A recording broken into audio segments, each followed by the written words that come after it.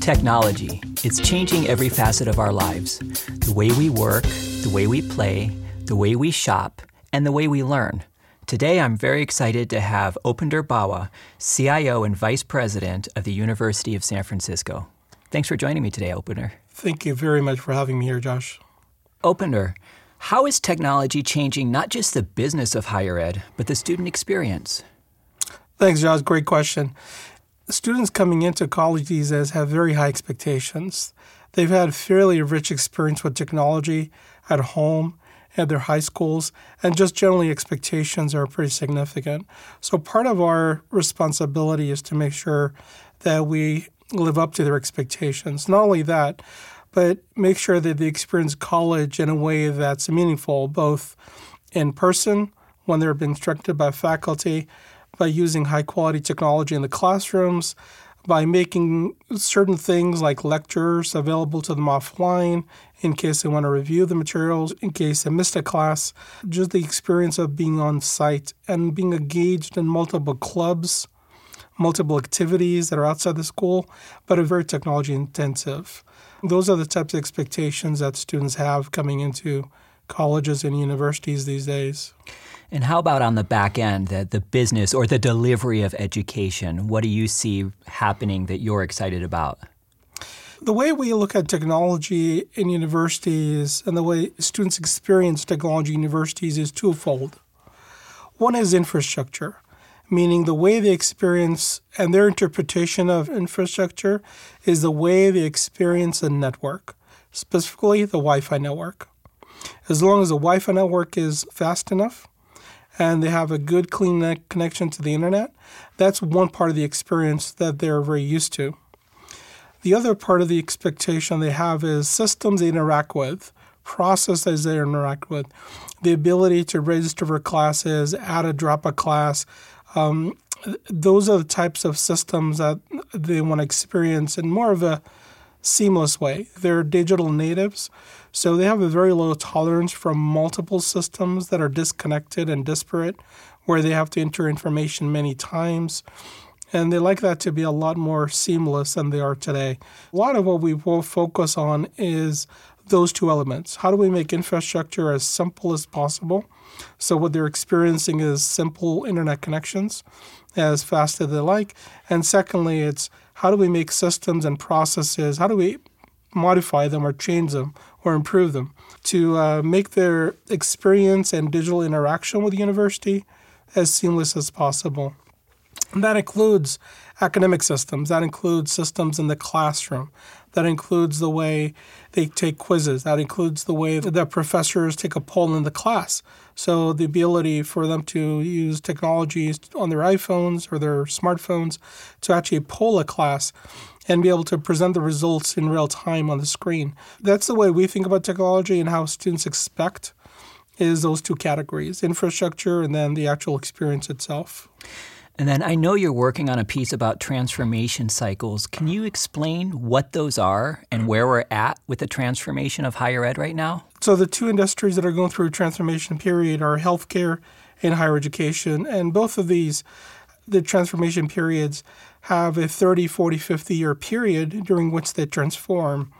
In higher education, the catalyst was when the supply of universities actually exceeded the demand for universities, which probably happened about 8 to 10 years ago. We're probably in the second decade or towards the end of the first decade of this transformation. During these transformation periods, one of the things that is very true if you look at several other industries that have gone through this process is the fact that technology plays a very large role in the successful transformation of that industry.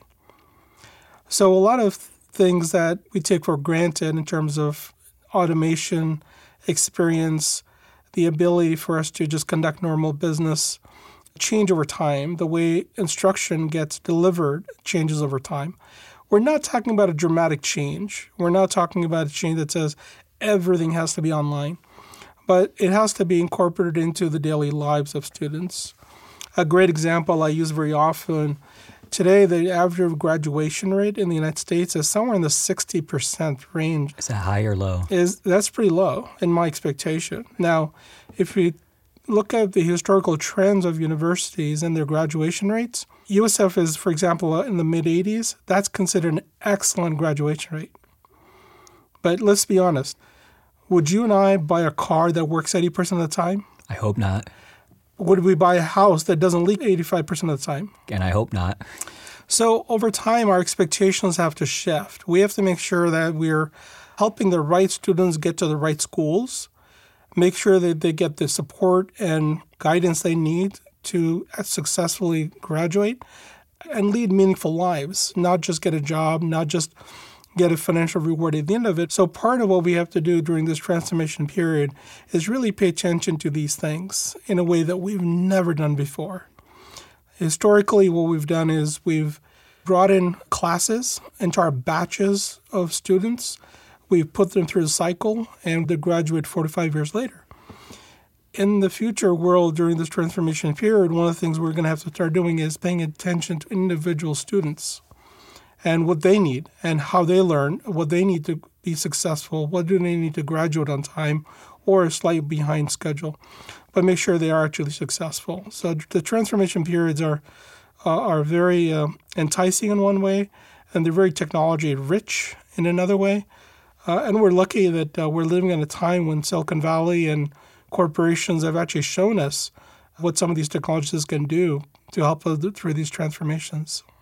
Right. And speaking of that, I know you have a lot of experience in Silicon Valley. So in light of how education is changing, what can higher ed CIOs learn from their peers in the world of business? I know you're very passionate about this subject. Yeah, good question. One of the reasons I moved into higher ed and healthcare and I became interested in these segments is because what I discovered was the technology leaders in this industry had grown up in that industry. They had grown up within higher education or they were grown up within healthcare. And they really didn't have the variety and diversity of experience to bring the best outcomes for their organizations. So one of the things I did, for example, I asked a couple of my colleagues, CIO colleagues, to join the Board of Trustees Committee on Information Technology at the university. And these colleagues, of course, that's a bold step. It's very, very unnerving at times that you have peers that actually are looking over your shoulder and sharing with the trustees whether you're doing a good job or not. But you have to take bold steps of that nature to make sure that you are doing the best possible job for the university. Another example is University of San Francisco is part of 28 Jesuit universities in the United States. And the 28 CIOs meet once or twice a year to talk about common issues, common problems, common technologies, common vendors, people that we should stay away from, people that we should work more closely with, whether they're software providers, hardware providers, system integrators. We talk about how we can work more closely with our boards. How do we work closely with the presidents and the cabinet members? How do we pitch our ideas? One of the most common things we talk about is how do you put together an IT project, a technology project, which is really a business project, and put a business justification on it? How do you do an ROI on a project? Those are things that are not easy to understand, fathom, share, collaborate on, and be coached on. And very often I call upon my experience, what you mentioned. My first 15 years of my career were all Silicon Valley startups, corporations, venture firms. I call upon a lot of those skills that I learned, my mentors from those organizations that I still meet with regularly, to help me through this process. And in turn, then I can help the other CIOs in this process. So there are several things CIOs can do to be more effective than what they are today. For instance? For instance, join a couple of CIO councils that are local to you. So this is not just unique to Silicon Valley or the San Francisco Bay Area. There are CIO councils in almost every city. So join one of them. Be productive, collaborate with them, learn from each other as much as you can. The other is if you're bold enough, put together a CIO advisory council for yourself, no matter what industry you're in, no matter what university you're in. pick a couple of CIOs you're comfortable with and get them to give you advice on a regular basis. Show them all the projects you're working on. Show them all the issues you're having. It's much more of a coaching opportunity and a learning opportunity than just being able to run things, ideas by them. So there's a difference between coaches and mentors. And my advice always is find a coach, because that's much more long-term beneficial to a person than just a mentor. And then engage with local businesses. There are a lot of local businesses in every city. Find a couple of CIOs that you'd get along with and you think would have an interest in helping you grow as a person.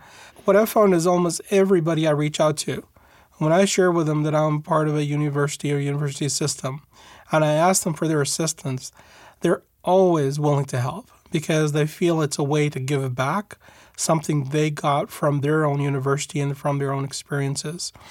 It's just about finding the right match and the right opportunity to do that. The other is startups and corporations and venture firms. Every city has some level of venture funding.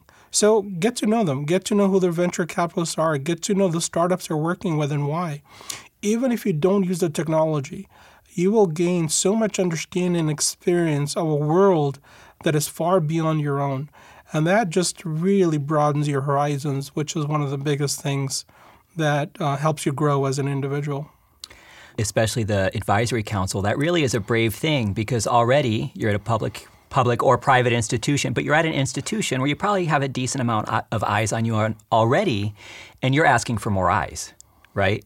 That's correct, Josh. Like I said, that's a bold step, and I must admit, when I first suggested that, the president certainly took a breath and said, "Upendo, you sure you want to do this?" And I said, "Absolutely, Paul." Our president, Father Paul Fitzgerald, just an amazing person, and he understood the value of it, and it played out over time. It's an incredibly valuable thing if you can overcome the fear. There's ways of doing that where you pick not confrontational colleagues, but friendly colleagues. Colleagues that are going to be honest, but also supportive. And they understand their job is to help you do a better job, not to question you, not to hold you accountable. And I think if you can have that honest conversation with anybody, they're going to be very valuable to you. And when you were talking about, inviting the CIOs of private companies, from Silicon Valley, from the business world, and then earlier you were talking about how higher education is changing, it occurred to me that in a lot of ways what you were saying is that you need to focus on outcomes, not just here's the books, here's the thing, have at it, but really thinking outcome-based. So, and student success. In light of that, how do you see your role changing in the next 5 to 10 years? That's a good one, Josh. Let's unpack what you just brought up. First of all, universities need to start thinking about students as customers. That's a serious psychological transition that we need to make. Right. Both healthcare and higher education is notorious in thinking they know best. And that's a challenge because I think part of what we've neglected over time is not to really think about everyone as a customer. A patient is a customer. Right. There's actually a healthcare system up in Seattle. It's in the papers that the new CEO of that healthcare system actually took their top executives, including physicians, over to the Toyota plant in Japan and make them work on an assembly line to explain to them and share with them how healthcare could be different, how their providers could be different. Mm-hmm. And that's an example of a very bold step. Similarly, in education, if we start thinking about students as customers and their parents as stakeholders and so on, the way we think about these opportunities and the way we think about how we should service a customer and what support structures do we need, how do we ask a basic question that we would never ask? And I'll give you an example. In the business world, there's some metrics. What's the cost of retaining a customer? What's the cost of losing a customer? And these metrics at the surface seems very superficial, but if you unpack them, it's a lot easier to retain a customer than to acquire a new customer. Now, I realize it's not a one-for-one correlation with higher education, but the concept applies. The concept is how do you help retain a student, help them be successful, help them stay in the university and graduate from your university in a meaningful way is going to be a lot more effective and less costly for universities than having to recruit more and more students because of the retention rates not being as high as they should be. There are other business concepts that you bring to the table, such as ROI, return on investment. In every university, there are programs that get launched. There are technology initiatives get launched. There are a couple of things that historically universities have not been very good at. One is estimating the time and cost of those. Okay. If something's going wrong, it's okay to put in more money and time and energy and let it and keep going. And so, not holding people to some level of accountability for the cost of it, something that whether it's a program or technology or initiative, and also the time frames in which it was supposed to be delivered, they get elongated. So, those are the types of things that I think universities have been working on, what we call university time. Things take longer; they always cost more. It doesn't have to be the case. Right. Part of what I think we can learn from businesses, how to be a lot more specific about our deliverables, how to deliver things, whether it's a new program, a new degree program, new initiative, IT initiative, how do we make sure we actually deliver it on time, on budget, in a reasonable fashion? Plus or minus, 15% is a great example of a well-delivered system. So there's so many things that we could learn from businesses and business outcomes that we actually bring to universities. And outcomes-based management, becoming more nimble, is another concept we need to bring from businesses. You have to become more nimble. It's great to launch a brand new program and to give it all the support it needs to be successful. But if it's not successful, we shouldn't be taking 3, 4 years, 5 years to say, you know what, it's not working, let's tail it off. You need to be able to do it a little bit more nimbly. Start programs faster, but then close them down or shift gears. Or if a program is supremely successful, then really grow it out fast, which is what being nimble is all about. So over the next, say, 5, 10 years, is that what you're most excited about, bringing some of that discipline or structure from the private world to the University of San Francisco? Great. Yeah, that's very well said, Josh. I think there are a couple of things I get really excited about. Is number one, using some cutting-edge technologies that are available in corporations and the business world in Silicon Valley to really help improve the experience of the student, whether it's how they interact with the university, whether it's how they interact with the professors, how the professors interact with them, their graduation rates, how do we make sure they're successful? If they're struggling, how do we make sure we know they're struggling before they tell us and reach out to them? So that's one category of areas that I think I'm very excited about because there's a lot of potential there. And that plays directly into the transformation, successful transformation that I mentioned earlier. Right. The other thing is around education, helping universities become more nimble, especially USF, any others that I'm an advisor to, helping them become more nimble, helping them understand that some of this is in their DNA and it takes time to change, but you got to change. And it's uncomfortable. So if change was easy, everybody would do it, Everybody would do it, right? Yeah. Absolutely. So one of the things Father Paul, our president, very often says now, and I'm glad he quotes me because that means he understands it, is we need to be doing things in startup time, not university time. Right. And a great example, Workday, the University of San Francisco implemented the HR and payroll system in 9 months. Wow, HR and payroll, in 9 months. Wow. And it was targeted for 9 months, and we were plus or minus on the budget by 15%. When I say startup time, that's what I mean. A normal project of the magnitude in a university would have been 18 months to 2 years. Right. Wow. So it takes a team to pull it off. What is your overall cloud or software as a service strategy? Really great question, Josh. I think this is one of the things that I probably share with my CIO colleagues very often. Over the last 10 years, there's been a movement to cloud. Now, early on, what that meant for most CIOs is let me move away from my data center to a cloud data center. And what I've been coaching my fellow CIOs on is moving to the cloud is actually a multifaceted problem. And it should be taken as a multifaceted problem.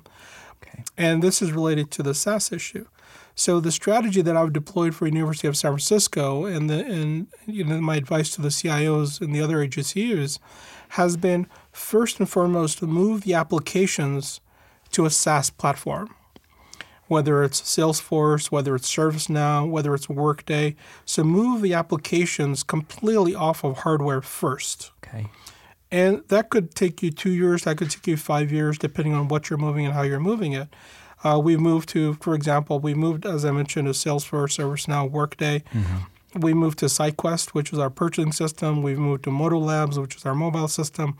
So we moved to as many SaaS platforms as we can. Now, what I'm referring to is true SaaS platforms, not just systems in the cloud, not just systems hosted on Amazon. So the first wave is SaaS movement. Okay. The second wave is what must you keep on premises that you have to have. Now, if you have a data center and you've invested in it recently, keep it. It's going to be actually cheaper for you to run your own data center than host it in Amazon or Azure or one of the other service providers. Initially, it looks cheap.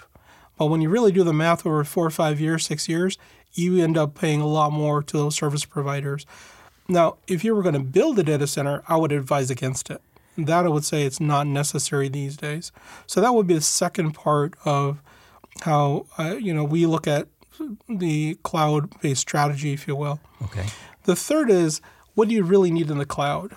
Disaster recovery is a great concept. For example, today USF's use of the cloud is we have our authentication systems on premises, off premises. We have dual modes on everything, which means if our data center goes down, a lot of the SaaS systems will continue to work because our authentication system's in the cloud as well.